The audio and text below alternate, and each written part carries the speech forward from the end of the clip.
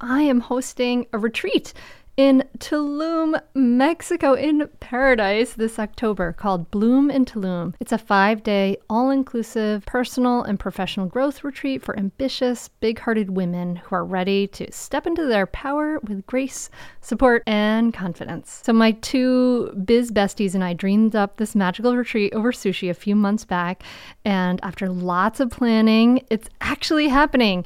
We have mapped out a thoughtful itinerary with lots of downtime to make the most of this beautiful paradise beachside location and also set you up for a powerful and memorable experience of growth. There's only 20 spots available, and all three of us are promoting it to our full community. So that's like over 50,000 people. So I imagine the spots will fill very quickly. If you are interested in joining us in Bloom in Tulum, go to bloomintulum.com for all the details and to complete your application. Also know that early bird pricing ends on June 30th, so it's a really good time to secure your spot and save some money. I mean, honestly, like, how fun would it be to hang out in person at a gorgeous, luxurious, all-inclusive in October? So head to Bloom in Tulum. That's Bloom in Tulum. Tulum. Bloomintulum.com for all the details and complete your application. I learned to be kinder to myself, which was not that easy.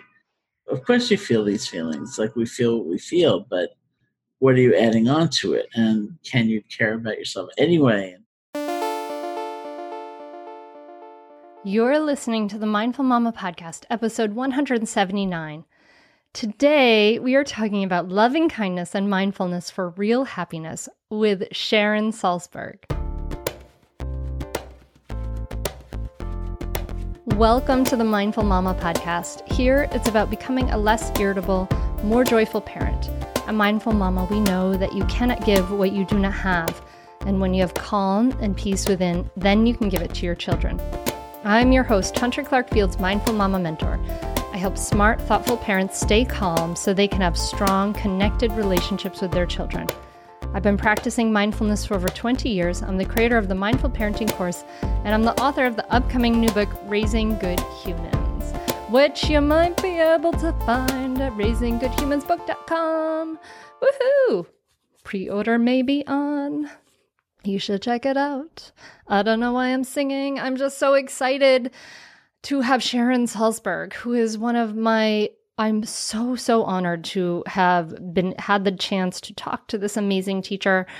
Dear listener, I'm so excited that you are here.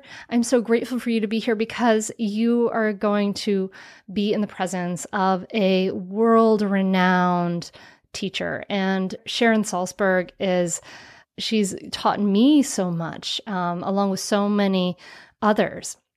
She is the author of Real Happiness, Faith, and Loving Kindness. She has taught loving kindness around the world.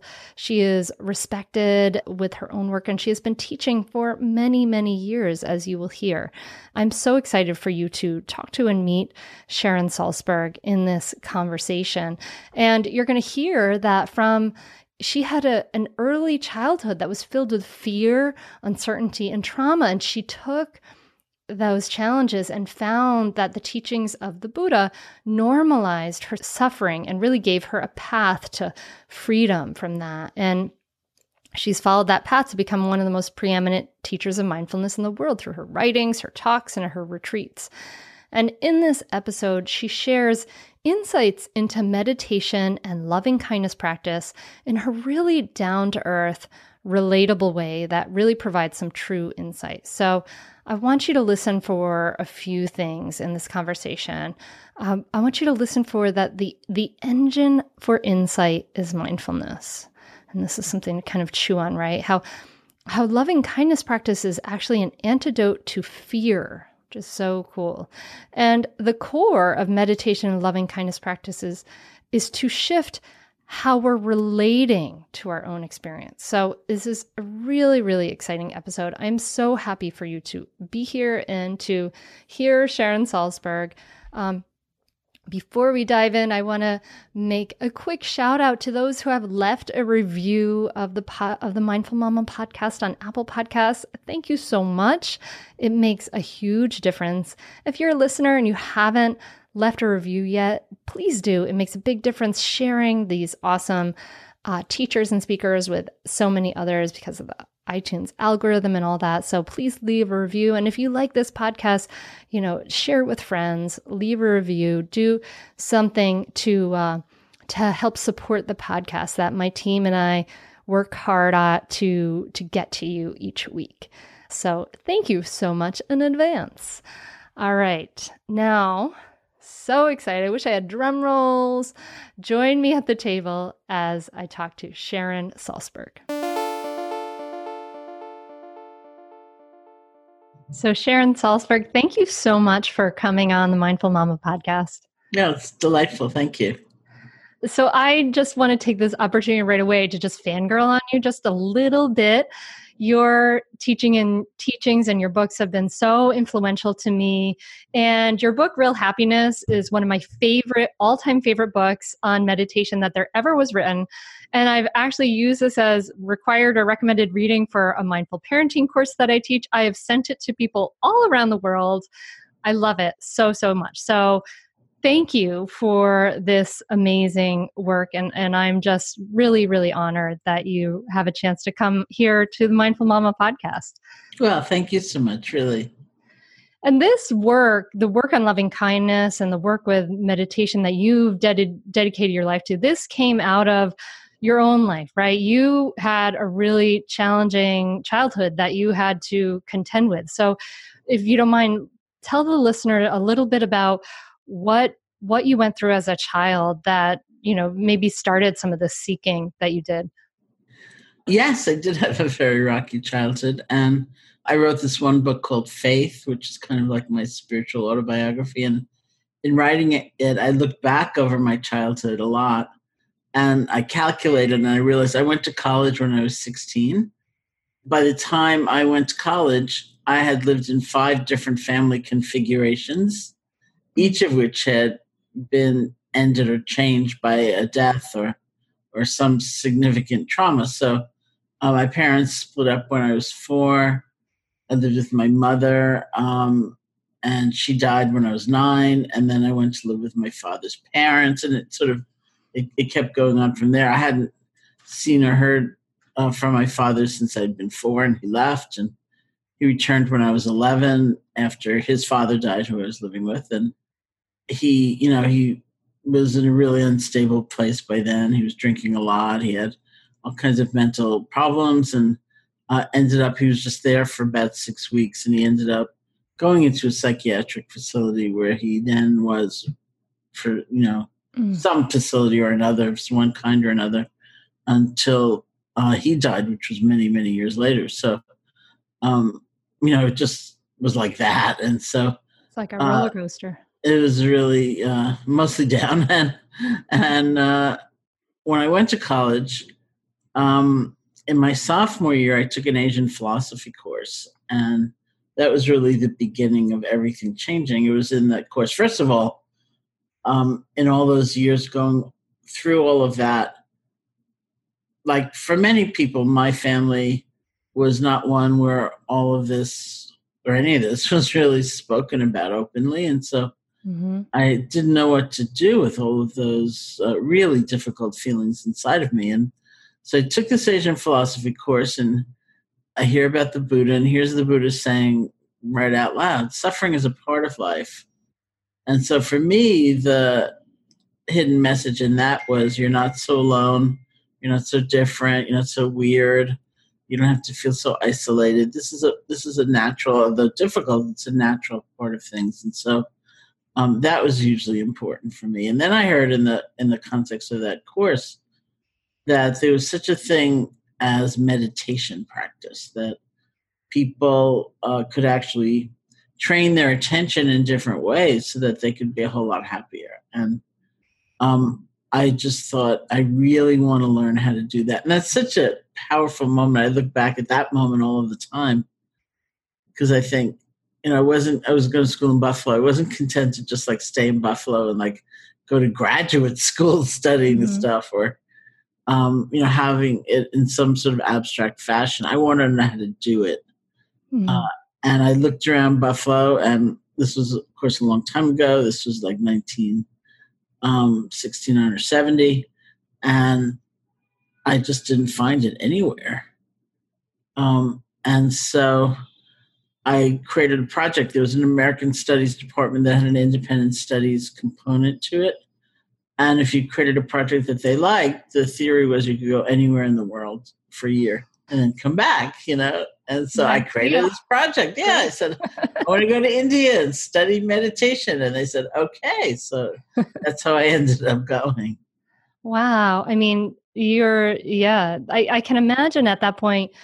I'm kind of wondering like what young Sharon was doing to cope. Like, what do you remember what you were doing? I mean, to have, your mother die when you're so young, to see this degeneration, all this upheaval and all this trauma and all this difficulty, many of us would be turning to some nefarious things to be coping with that.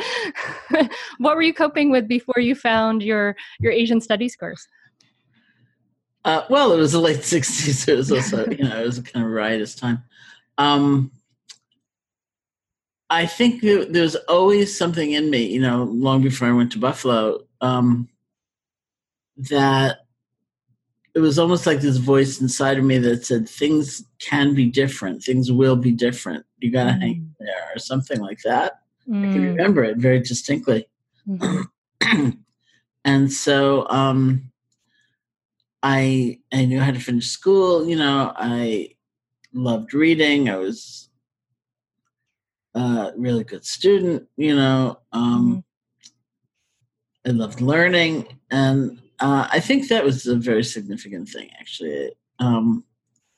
And when I got to school, I made kind of different kinds of friends, and it was like a bigger world. For me, and it was a great atmosphere, although it was very tumultuous. There were lots of days that there were riots on campus or something against the war. That war. And it was a time of it was also a time of like incredible exploration. The State University of New York at Buffalo had this fabulous English department, and but I can remember like my freshman English class, he came, we were reading Ken Kesey, and, he came in, the teacher came in and did like a Thoreau reading or something like that. It wasn't like the classics. Nice. So it was an amazing atmosphere. It's pretty amazing that you got yourself to India. You had this, this childhood with all this upheaval, and you got, to this, you said, okay, well, where is it? Where can I study this? So I'll just go to India, which is not what most of us have to do to study meditation nowadays, thank goodness. But I imagine that must have been incredibly difficult thing, like, because you hadn't traveled anywhere at this point, had you, at all? No, not really. I'm fond of saying, because it's true, that I got to India long before I got to California.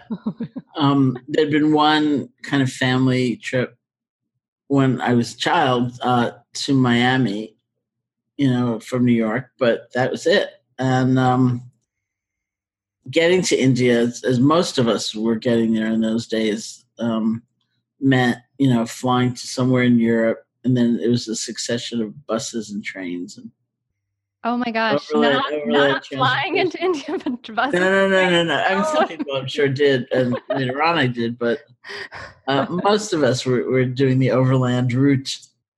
Wow. In some ways, so it was arduous. It was like major culture shock. I wasn't alone. I had a small group of friends that I was with, which was great. But that took some courage. That was probably, that in itself is part of your transformation, I imagine, is just getting yourself there to get there is an incredible act of courage for a suburban, white girl from Yeah. Wow, wow. And so you discovered meditation in India, you discovered other people seeking, you discovered teachers ultimately. I know you've shared your story about India and in other great interviews, but I want to get to where you learned about this about loving kindness meditation, which became your signature teaching. So when did you first learn about metta, or which is the Pali word for loving kindness? When did you first learn about that? Mm-hmm. Well, I got to India in the fall. It was the fall semester, it was 1970. And I wandered around because I was looking for something, I think, pretty distinct. I was looking for a method. I was looking for practice. I was looking for kind of very direct how-to instruction. And it took a while in India to find just that. And I finally heard about these intensive 10-day they weren't completely silent, but partly silent retreats that were going on, they had just started in that country. And they were very much about just that. It was like the straight stuff. Here's the method. Here's help in doing it. Let's practice together. Do you have any questions? It was like, and as I heard about it, I thought, oh, that's it. That's exactly the kind of thing I've been looking for. So I entered my first intensive 10-day meditation retreat, which is where I learned how to meditate. Oh my gosh. January 7th, 1971. So that was an insight meditation retreat. And we'd say the engine, the methodology for developing insight is mindfulness. It was a mindfulness retreat in terms of the method and the style and, the instruction.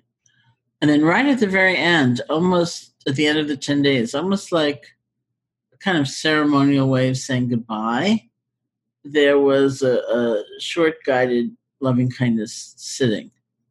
And it was almost like ritualistic, like, oh, we've been together, we've had this incredible experience. Let's devote some of that energy to the world and okay, bye.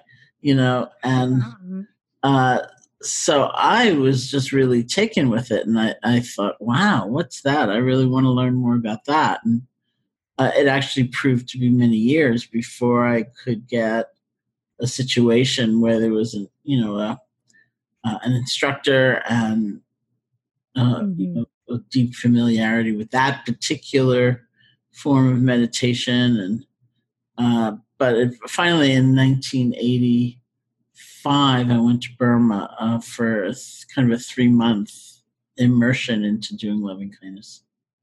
And the loving kindness meditation was, it's interesting because I wanted to talk more about it, having just gone on that wonderful retreat with you at the Barry Center.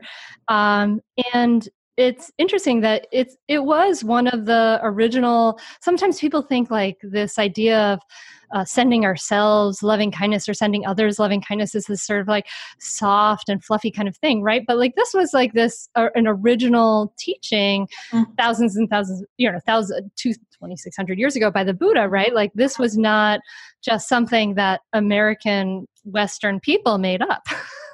No, although I'm often bizarrely given the credit, because I wrote an early book about it and I was teaching it quite early in this country. And so it was very funny. I was teaching a loving kindness weekend somewhere and somebody came up to me and said, "This is so great. When did you make it up?" I said, "Well, I didn't make anything up, lucky for you." They say the Buddha taught it directly. He taught it as an antidote to fear. And it's kind of like a parallel practice in a way.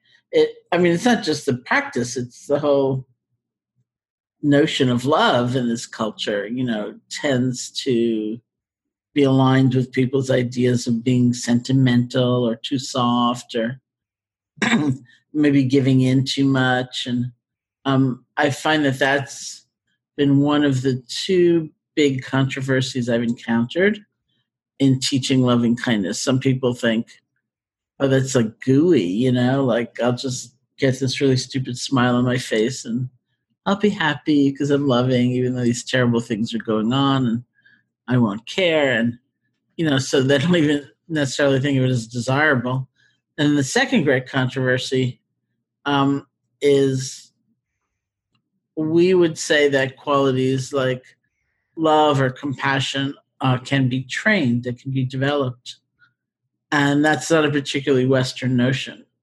I found that here people tend more to think that, it's almost like a gift, and either you've been given it or not. And if you haven't been, you're out of luck. Whereas in Eastern psychology, like in Buddhist psychology, they would absolutely say these things can be trained, because a lot of them are rooted in, qualities like loving kindness or compassion. They're rooted in how we pay attention, because it's about connection. If you're talking to a person you've just met and you're not really listening to them and you're thinking about the email you need to send or whatever, there's not really the foundation being laid for any kind of connection. And so there won't be a flow of compassion, for example. Mm-hmm.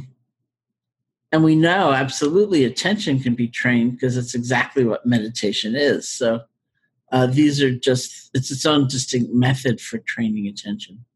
We are sponsored by MIDI Health.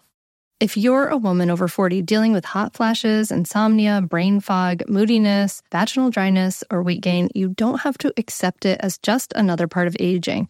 All of these symptoms can be connected to the hormonal changes that happen around perimenopause and menopause, and the experts at MIDI Health understand what you're experiencing and how to help. MIDI clinicians are menopause experts dedicated to providing safe, effective, FDA-approved solutions. MIDI Care is covered by insurance, and with MIDI Health, you can stop pushing through it all alone. Schedule a virtual visit to discuss your symptoms and health background in depth. You'll come out of the experience feeling heard and with a plan to start feeling better. You deserve to feel great. Book your virtual visit at joinmidi.com. That's joinmidi.com. joinmidi.com. We are supported by Melon Headwear. These hats are perfect for Father's Day. They are built to be in and around water. They last 5 times longer than any other hat. They're naturally antimicrobial properties. Sweat doesn't break down the hat. No sweat stains, no smell ever. It's built for the water. We tested it tubing on the Brandywine River, and it was fabulous. It even floats when it drops in the water. It doesn't lose shape. It is amazing. An incredible, comfortable fit. Use code MINDFUL at checkout for 30% off your order. If you're trying to figure out a Father's Day gift, honestly, trust me, this is exactly what they want. Go to melon.com, that's MELIN.com, and use the code MINDFUL at checkout for 30% off. Melon rarely offers discounts, so don't miss this opportunity. It is, I swear, the perfect Father's Day gift. Premium headwear, melon.com. Use the code MINDFUL for 30% off. I guess the Buddha could see that, what we call now that natural negativity bias, right? Like we know now why that is and what that is. And I think of, Thich Nhat Hanh would say that like these are these are seeds within us that we can cultivate. And so I guess the idea is that loving kindness is something that maybe is naturally in us. And as we pay more attention to it with these practices, we water these seeds, and that is just the attention on that is what makes it so the seeds of fear aren't watered. Is that what you I think that's right. And it's also just sheer attention in a different way. So it's like if you are the kind of person who, at the end of the day, you kind of do a checklist, like how did I do today? You sort of evaluate yourself. And let's just say you're the kind of person who pretty well only remembers the mistakes you made or what you didn't say right or what you could have done better, let's just say. The practice of loving kindness is consciously shifting your attention to wishing yourself well. Instead of going through the list for the billionth time this week of your faults and your flaws and your mistakes, those might be true. You're not entering this realm of crazy denial, but it's not all that's true. But it's usually what we focus on. So we're going to take our attention and put it in a place that doesn't usually get a lot of airtime. Yeah. And so that shift really helps us have, again, it's like we've created the context or the environment out of which qualities like loving kindness can emerge. I want to talk more about loving kindness, but I also want to think about like mindfulness meditation itself, right? Like, so do you think that loving kindness meditation, it can be something that we practice alone, or should it be, or is it better to have a mindfulness meditation practice alongside with that, or a mindfulness meditation practice and then a loving kindness practice after that? Or, how are they related to each other? I think they've related to each other differently at different eras of history. The more direct answer is I think both are really good to have, and most people I know do end up practicing both. They're just like different skills, somewhat different skills. They're very close, kind of collaborators. They work together really well, but they're each kind of designed differently. Mm-hmm.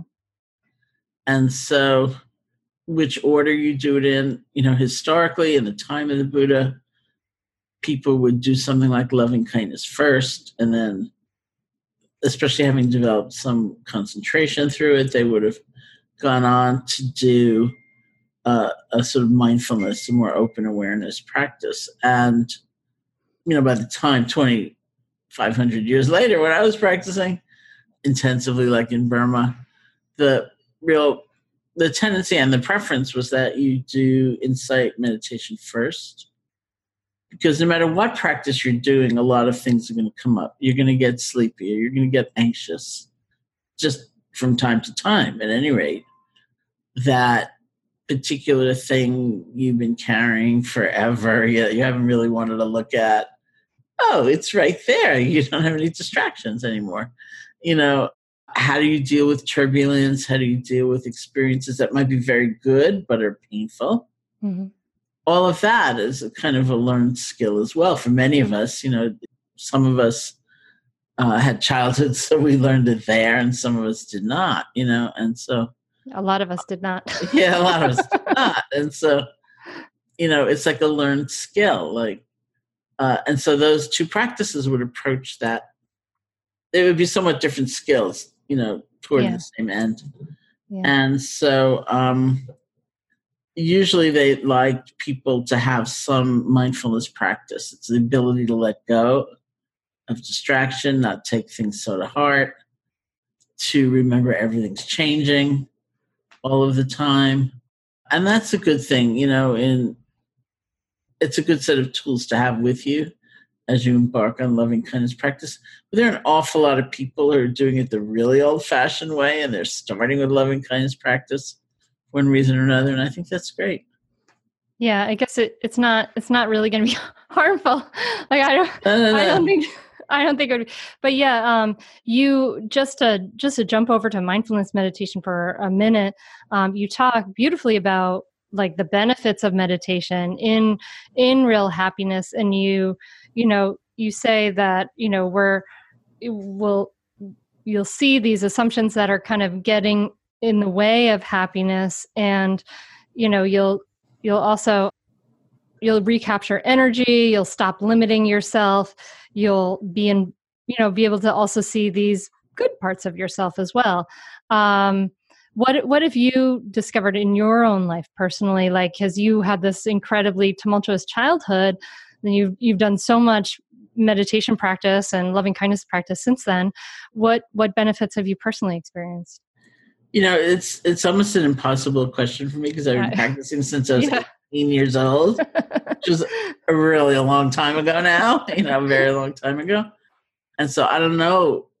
My life without it is sort of unimaginable to me. Yeah. I don't know. It's been the core of my life for, we're getting on toward 50 years, and so, but all along the way, even in the very beginning, because I talk about, in teaching, I often talk about my own earlier experiences. And I could see right away, it's kind of like what I was just saying, some of the same patterns, like my fear or my anger would come up, but I didn't take it so to heart. I didn't kind of get overcome in the same way, like, oh, this is the only thing I'll ever feel for the rest of my life. Mm-hmm. I learned to be kinder to myself, which was not that easy. Of course you feel these feelings, like we feel what we feel, but what are you adding on to it, and can you care about yourself anyway? And, it was all like learned skills. It's fascinating. Like sometimes I wonder, because, I've had similar experiences with my meditation practice, which I've been practicing for 14 years now. And just these feelings of like, it's been a profound change for me. But sometimes I also wonder, like, how the heck does this work? Like, all you do is you sit down. I kind of think of it like the Buddha figured out this brain hack, right? Like you just sit down and you just sit still with all this stuff that's coming up, and you just stay there, and somehow miraculously you like start to feel better with it. And it doesn't, somehow I don't even understand how it works, really. Who does? No, I mean, the hard thing, or a hard thing for many people, is that we tend to look at, say you're sitting every day, that's your form of dedicated practice. We tend to look at that 20-minute period, and say, well, am I making progress? Is it worth pursuing? And it may be that you're not going to see much of a change or a shift in that 20 minutes or 30 minutes a day in which you formally practice, but you will find you're like a different person. We get different with ourselves and how we speak to ourselves, and different with our families, and different in the world, different when we meet a stranger, and different when we have adversity as well. And so if we look in the right place, we'll see if there's been a benefit or not. But most people, we tend to look in the wrong place. So we feel kind of frustrated. Yeah. Yeah. So going back over to loving kindness meditation, and you mentioned a couple times that like we have this tendency to be so hard on ourselves, and I tend to think that's very cultural, like just the sort of whole Judeo-Christian atmosphere that we live in and all of that. But we think that being hard on ourselves is like, this is like almost a good thing. This is how we're going to change. But you point out that this is not actually true. So can you tell me a little bit more about that? Well, I think the core of both styles of practice, mindfulness and loving kindness, has to do with how we're relating to what our experience is. And so the presence or absence of a particular emotion or mind state or pattern is not really the crucial question. The crucial question becomes, how do you relate to it? Because there are ways that, say, a wave of anger can come up that is like a weather system moving through our body. And there are ways that anger can come up and we dive into it and we nurse it and we, get 50 new plans for revenge, and it takes over our life and kind of ruins our day. Or that anger might come up and we can just hate ourselves. We can be so ashamed of it and freaked out about it that we get lost in it that way. And so it's still anger coming up, but we're relating to it in a very different way. And so I've seen people get very discouraged there too. The ways in which you see a kind of thought in your mind, and you think, I'm not going to go there. I've been there. Let's just let it go. And it's gentle and it's loving and it's amused often. Oh, yeah. There you are again. There you are again, And so that's what we're really going for. And so the practice of loving kindness is a way of like generating, training that self-compassion. And of course, Kristen Neff and other researchers have done that work that shows that it's actually helps us to make changes more easily when we have this self-compassion. So can maybe we should describe like exactly how does one practice self-compassion and metta / loving kindness? How do we do that? What are some ways to start, and what did they traditionally teach, and what do you teach? Well, self-compassion is its own thing, It's like a very innovative and for Western psychology, the confounding thing about self-compassion is that culturally we're not trained to think of it as a strength. I want to learn something, I want to change a habit, I want to make progress in something. But we tend to think being kind of harsh or punitive, like get with it already, is the way. And the research is showing, I understand that it actually, we will make the most progress over a sustained period of time through self-compassion, like giving ourselves a break. We blow it, we fall asleep meditating, we yell at our kids. We yell at our kids, exactly. We don't fulfill our aspiration.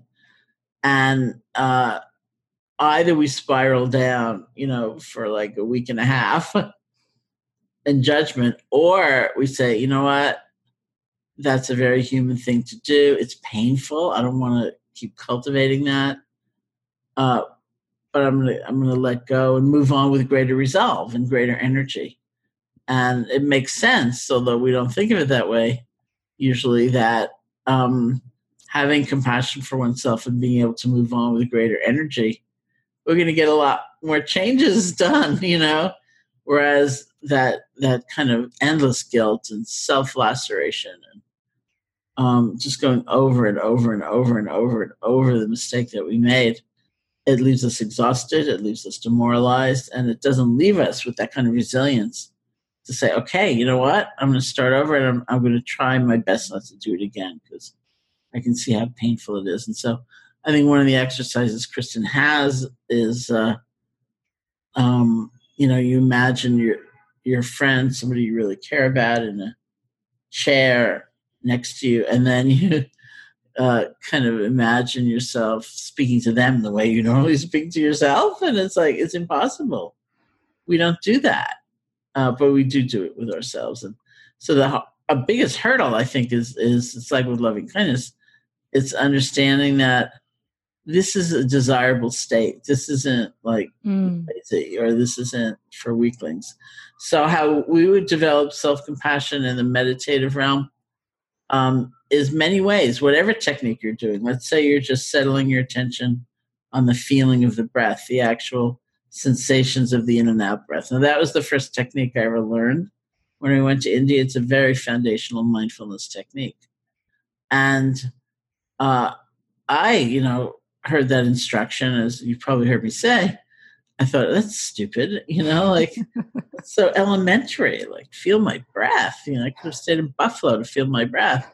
Here's the like magical, esoteric, fantastic technique that's going to wipe out all my suffering. And then I thought, oh, well, how hard can this be? And it was very hard, to my shock. It wasn't like 800 breaths or 900 breaths before my mind started to wander. It was like one breath or half a breath, and then I would be gone and way gone, or I'd fall asleep or whatever. And that happens to us. That's the way our minds have been trained, to be kind of scattered or distracted or get overwhelmed with things. And then comes this magic moment when we emerge from the fantasy or the memory and we think, oh, the breath.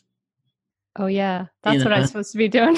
That's what I'm supposed to be doing. And that is a very important moment, because we've already blown it in the light of, what we set out to do. We've already fallen asleep or been lost in a fantasy. So this is the moment of repair, of potential repair. Are we going to be able to let go and start over, which is the path toward resilience and bouncing back? Or are we going to spend the next hour and a half judging ourselves for having gotten lost in a thought? So like the failure is the golden moment, like that. The right. Failure is the point. I mean, that it's called noble failure, right? Like the failure is the moment. It's the most crucial moment. And that's where you develop a huge amount of compassion for yourself, even if you never use that term. Because it's so dang hard. Yeah, it's like the only way to let go and begin again is to sort of get that muscle going. Because it's so tempting just to, if you're in a retreat, you compare yourself to everyone else in the room, or you start thinking, I heard that so-and-so sat down and they were just like floating away to see bliss, and I don't have any bliss. And, I'm just thinking, or whatever it is, that's much more how we're conditioned. Well, most people don't practice. I think most people are not practicing meditation for the first time in a retreat in India. Most people are kind of trying this thing at home on their own. So, do you have any advice for people to get past that point, right? Because what happens, I think, a lot is that people get to this point of like, oh, I've just been sitting here planning my day for 10 minutes. This did nothing. They say, I'm not good at this.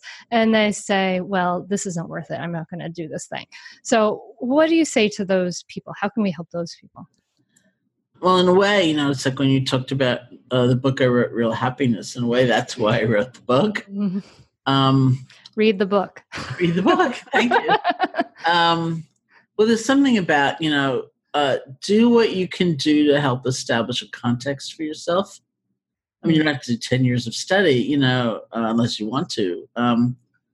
But there's some understanding that I think makes it so much easier for us. So whether that's doing some reading or listening to some talks, or if you live in a place where there's like a physical place you can go, just to sit with other people and like hear those conversations, it can be helpful because, I find we tend to bring, obviously, all our old conditioning with us, when we go to practice. And so that's usually very judgmental, and people have lots of ideas about what should be happening. There's so many times these days when I'm introduced as a meditation teacher somewhere, and somebody will say to me, oh, I tried that once, I failed at it.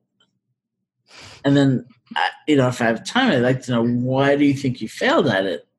And then they say, well, I couldn't make my mind blank. I couldn't keep all thoughts from coming. I couldn't have only serenity, and beautiful emotions. But often it's around destroying thoughts, not having a thought come up in your head.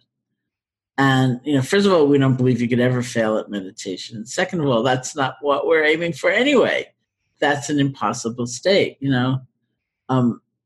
What I was talking about before is really much more the aim. It's a different relationship to thoughts, to feelings, to our body, to everything, but not to sort of destroy, our capacity to think or something like that. And that's the idea that most people hold. And so to be able to practice without falling sway so much to the old conditioning we have makes it easier. Yeah.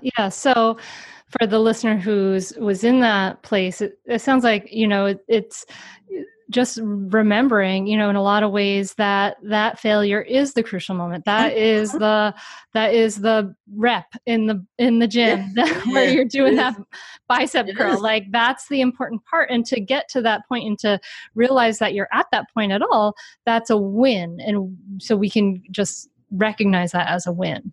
Yeah. Yeah. Lynn, this time of year, parenting can be such a flusterclux. You've come to the right place. I'm Lynn Lyons, and I've been treating anxious families for over 30 years. I'm Lynn's sister-in-law and co-host Robin Hudson. Join us for Flusterclux, a podcast for parents who worry. Wait, that's everybody. Yeah, these last few years have felt like one long anxiety attack for so many. Why do you think parents are always surprised that a podcast about anxiety relates to them, even if no one in their house has an anxiety disorder? Well, worry is human. Everyone does it. And anxiety shows up when we face uncertainty. All the parenting tips you've taught me have been essential. I love to break it down into skills we need to manage worry in our families. We've covered so many topics, depression, burnout, meltdowns, perfectionism. Don't forget scary mothers-in-law. Right, but of course that's not my mother-in-law. Because that's my mother. And a listener. As a psychotherapist, I like to teach parents and kids how to respond to everyday moments in healthy ways. Managing anxiety really can be taught. It really can. And I'll even tell you what to say. We talk about serious stuff, but without being too serious. Anxiety wants everything serious. Anxiety doesn't stand a chance when we're laughing, even about the tough stuff. Hello, you sentient ball of stardust. My name is Casey Davis. I'm a therapist and I'm an author of the book, How to Keep House While Drowning, where I talk about ways to make it a little bit easier to take care of yourself when you're overwhelmed, stressed, have mental health issues, physical health issues, or maybe you're just in a hard season of life. Maybe you're looking for a place that you can come and listen to some practical advice. This is a podcast for all of the self-help rejects. We're going to talk about skills for survival and self-kindness. And I'm going to leave the pop psychology at the door. I promise not to tell you to meditate or to journal. We're just going to give you some really insightful conversations with hopefully some practical advice. So I don't believe you need to pick yourself up by the bootstraps. I don't want you to just try harder, and I don't believe that laziness exists. So join me over on Struggle Care, where we can find compassionate solutions that help us function a little bit better. So if we start to, starting to meditate and kind of seeing these thoughts, maybe starting to see that, we have a lot of unkind thoughts. This may be when people start to see the value of cultivating this sense of loving kindness or metta. And traditionally, metta starts with sending loving kindness towards ourselves, right? But lots of people have problems with that, right? Mm-hmm. Well, the underlying principle of the practice, I was taught, is that it's meant to be done in the easiest way possible. Yeah. It's not a practice of struggle. It's like we're putting building blocks in place, all of the time. And so if we start with something that's relatively easy, we can build up strengths and qualities. So by the time we're doing something more difficult, we've got that on our side. We've gone through stuff, we've built up a capacity and so on. So it actually makes sense, but it's actually quite hard to do something in the easiest way possible. So traditionally, I should say also the practice of loving kindness is not really, in terms of method, it's not the same as settling your attention on the feeling of the breath. But instead, we use the silent repetition of certain phrases as that kind of anchor. And the phrases are the expression of gift giving, it's offering. It's like, may you be happy, may you be peaceful. Sometimes the grammatical construct of may you confuses people. And people say to me all the time, well, who are you asking? I say, well, I'm not asking anybody anything. It's like you hand someone a birthday card and you say, may you have a great year. That's kind of the flow of it. So we settle our attention on these phrases, and in some ways the skill set is the same. Your mind goes a million other places. You realize that, see if you can let go and come back. And so that's really the unfolding method. So in the practice of it, there's a certain sequence that traditionally was said to be based on that principle of doing it the easiest way possible. First, we offer loving kindness to ourselves, then to a benefactor, that's someone who's helped us or inspired us. We offer loving kindness to a friend. This isn't all like jammed into one sitting necessarily, but this is the arc of the whole sequence. So it's ourselves, a benefactor, a friend, then someone known as a neutral person, someone we don't strongly like or dislike. And this is, often these days it's someone who plays some role in our lives, like a checkout person in the supermarket or a dry cleaner, someone we tend to see now and then. My barista. Okay. And then after the neutral person, we offer loving kindness to a difficult person. And this is the same principle. They say, don't start with the most unthinkable person for you. Start with somebody where you have a little bit of annoyance and more slowly make your way over. But after the difficult person, it's like the open extension of loving kindness to all beings everywhere. Mm-hmm.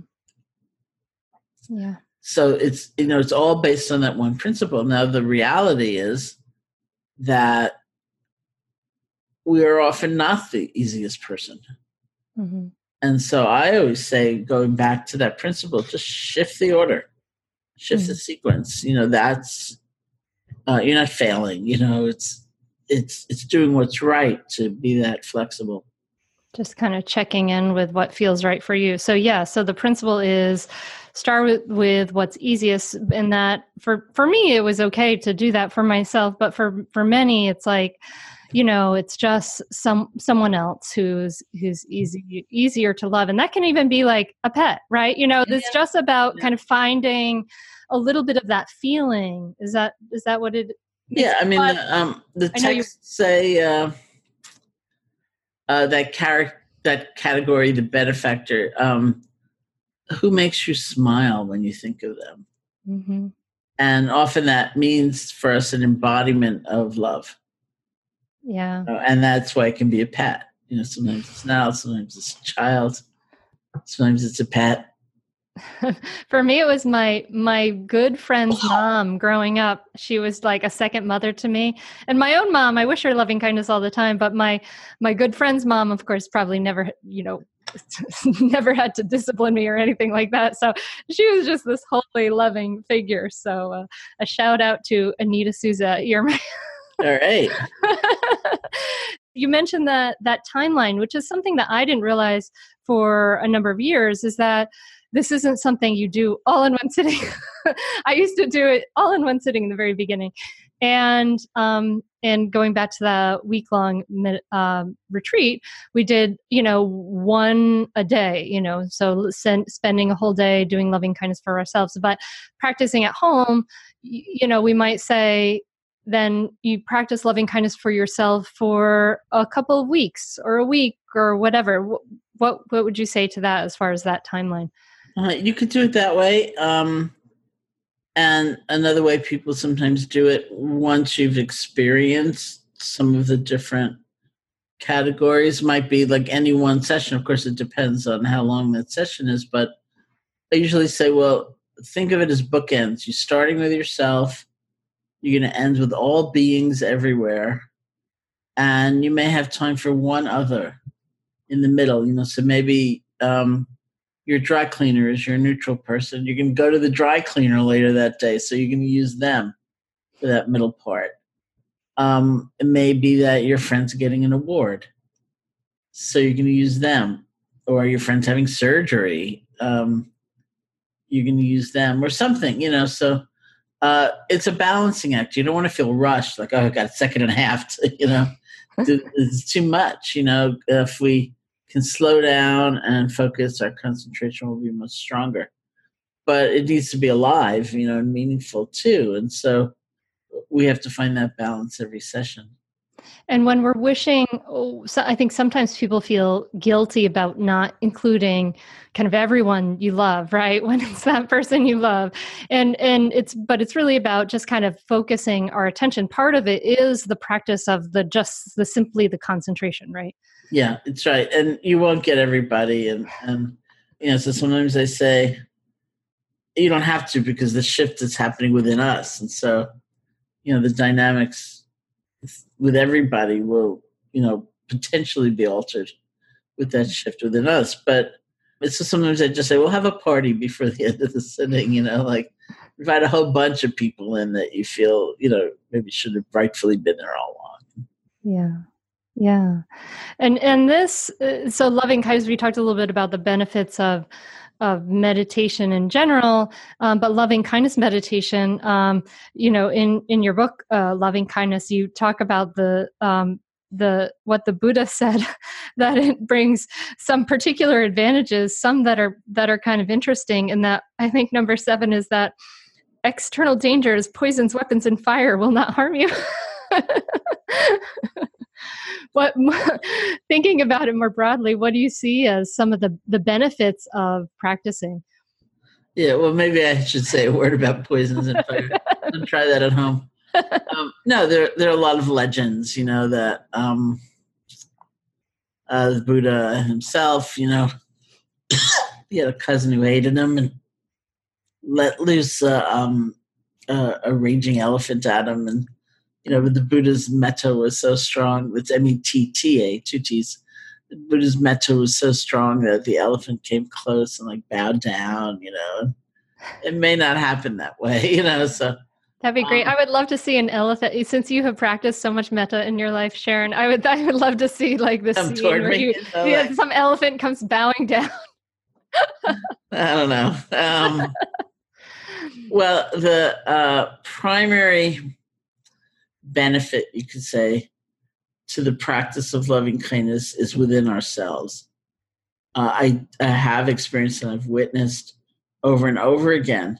It's a real shift from a primarily fear-based realm of relationship to one of connection or even interest, like meeting that stranger, giving ourselves a break, being kinder to ourselves.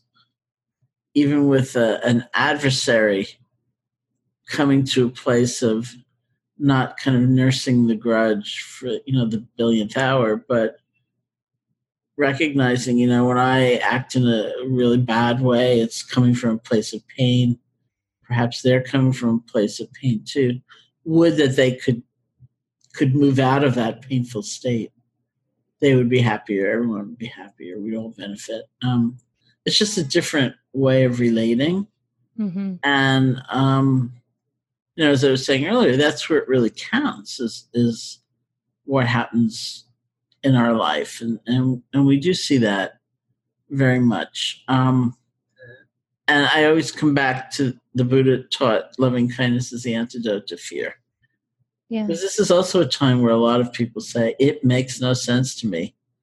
It's a very aversive time. There's a lot of positionality. There's a lot of hatred in the air. Yeah. And people say, I don't think so. And I usually say, well, if you think of something like love or loving kindness as giving in, letting people hurt you, not taking a stand for your own sense of what's right, then it makes no sense. You're correct. But what if it really is the antidote to fear? Wouldn't that be a kind of useful thing? And so I usually talk about loving kindness as an experiment. I think it's worth the experiment. You can always stop, it's a little waste of time. Yeah, I like practicing I always find that experiment very useful in things like the airport security line and places like that. And I think the teaching of saying, that this person, especially when we practiced with the difficult person on the retreat, it was with someone who was a friend who I felt hurt by. And to think, just to say, recognize this person just wants to be happy just as I want to be happy. Okay, I could get there, and it did really feel very healing. And ultimately, I didn't feel like after, I'd been practicing meditation for a lot of years, I didn't feel terribly judgmental, but I realized some places where I was judgmental after that, I could see when I got back, I was walking in my parents' neighborhood and I know I saw some, there's a lot of houses with some really ugly tchotchkes on the lawn in the neighborhood. And instead of being so judgmental about the ugly tchotchkes in the lawn, I thought, these ugly tchotchkes are just there because somebody wants to be happy. This is the reason why these exist here in the lawn. That's a great lesson. Thank you. Yeah. I think it's almost like you were talking about how it's not, rather than not only is it not hindering us, but it's actually giving us a much broader perspective that's actually much more honest and closer to the truth than constantly being two fists facing each other. To actually be able to see sort of the whole of the person you're having a difficulty with makes it so much easier to relax and relate, for sure. Yeah.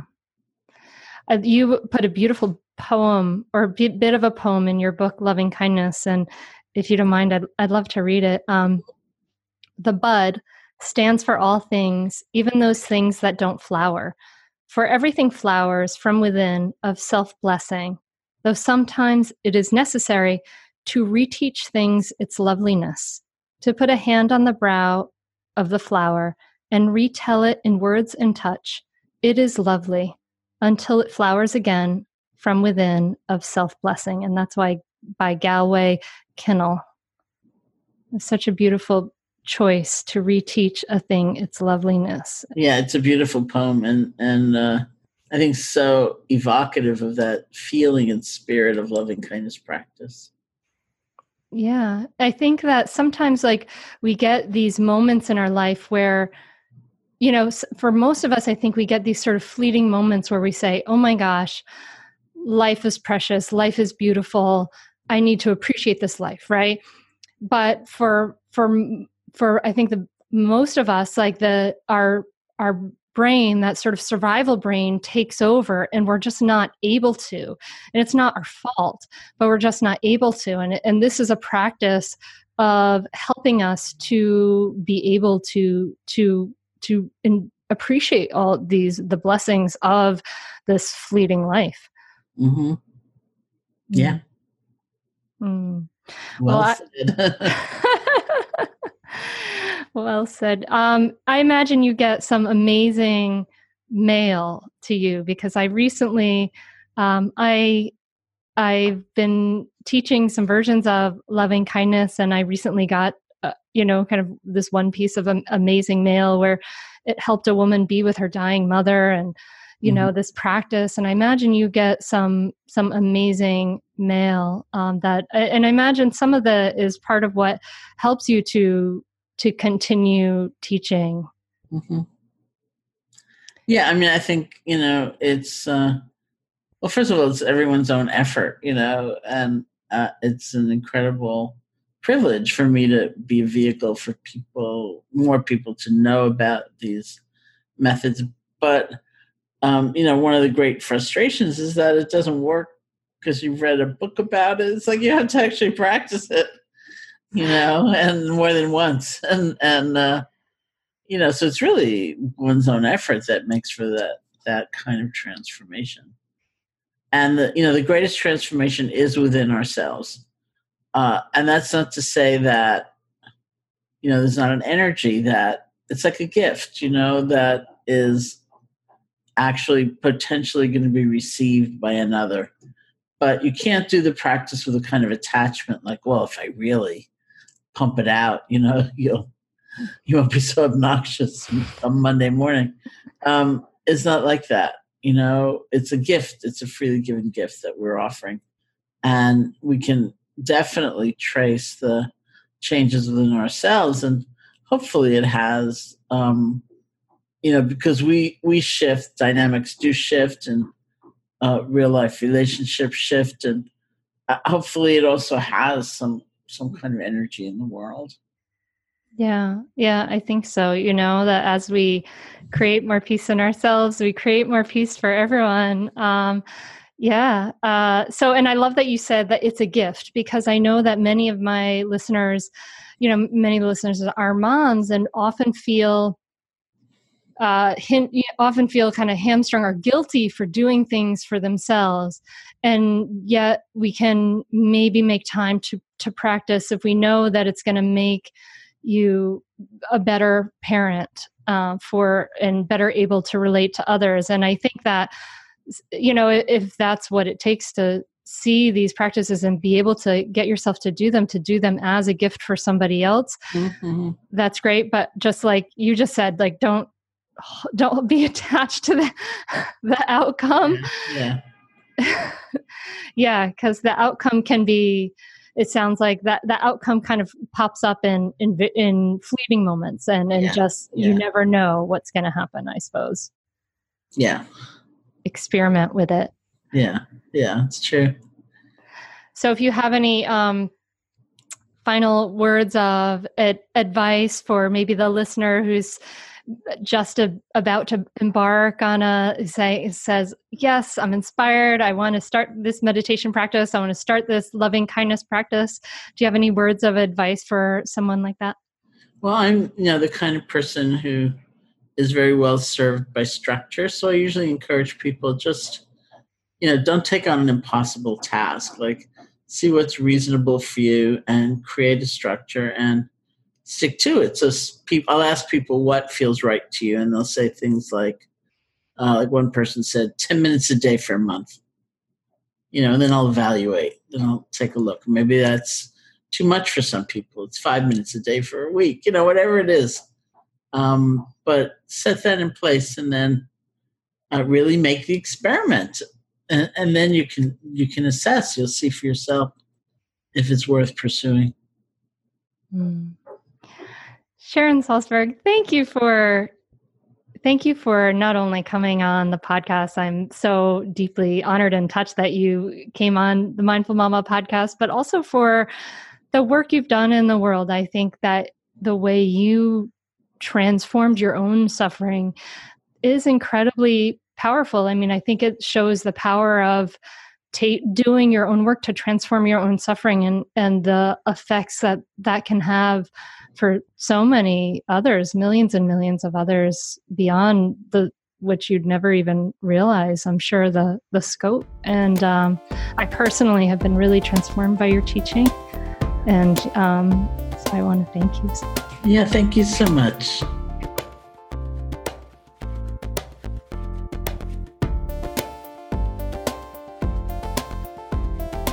Thank you so much for listening. I am so excited to hear your thoughts about what Sharon has said in this podcast. I think this is one to listen to again. If you would like to tell me what you're thinking about this podcast, go ahead and tag me on Instagram. I'm Mindful Mama Mentor. Hit me up in our Facebook group that you can find when you go to mindfulmamamentor.com. And please do support this podcast by subscribing and leaving a rating on Apple Podcasts. Makes such a big difference. So we are in a campaign this month to get those ratings out there because I know it, you're probably listening on your phone. You might want to go to your computer and do that. So I understand it can be hard to remember to do these things, but my team and I work so hard to get this podcast out to you each week, to get amazing world-class guests like Sharon Salzberg. And so you can support the work that we do and put out for you for free by leaving a rating on Apple Podcasts. And that makes such a huge difference. So thank you so much in advance if you are going to do that right now. Thank you. I don't know where the Southern accent came from all of a sudden. Anyway, I'm wishing you a beautiful week. I am still in having my French adventure, which I will tell you all about when I get home. So if you are French, hit me up. Send me an email at hunter@mindfulmamamentor.com and let me know where I should go. And I'm wishing you a beautiful week. I'm wishing you some loving kindness for yourself, for your family. I hope that you can practice to cultivate that energy, and I will be practicing with you for sure. Okay? All right. Thank you so much for listening. Namaste. Hello, you sentient ball of stardust. My name is Casey Davis. I'm a therapist, and I'm an author of the book How to Keep House While Drowning, where I talk about ways to make it a little bit easier to take care of yourself when you're overwhelmed, stressed, have mental health issues, physical health issues, or maybe you're just in a hard season of life. Maybe you're looking for a place that you can come and listen to some practical advice. This is a podcast for all of the self-help rejects. We're going to talk about skills for survival and self-kindness. And I'm going to leave the pop psychology at the door. I promise not to tell you to meditate or to journal. We're just going to give you some really insightful conversations with hopefully some practical advice. So I don't believe you need to pick yourself up by the bootstraps. I don't want you to just try harder, and I don't believe that laziness exists. So join me over on Struggle Care, where we can find compassionate solutions that help us function a little bit better.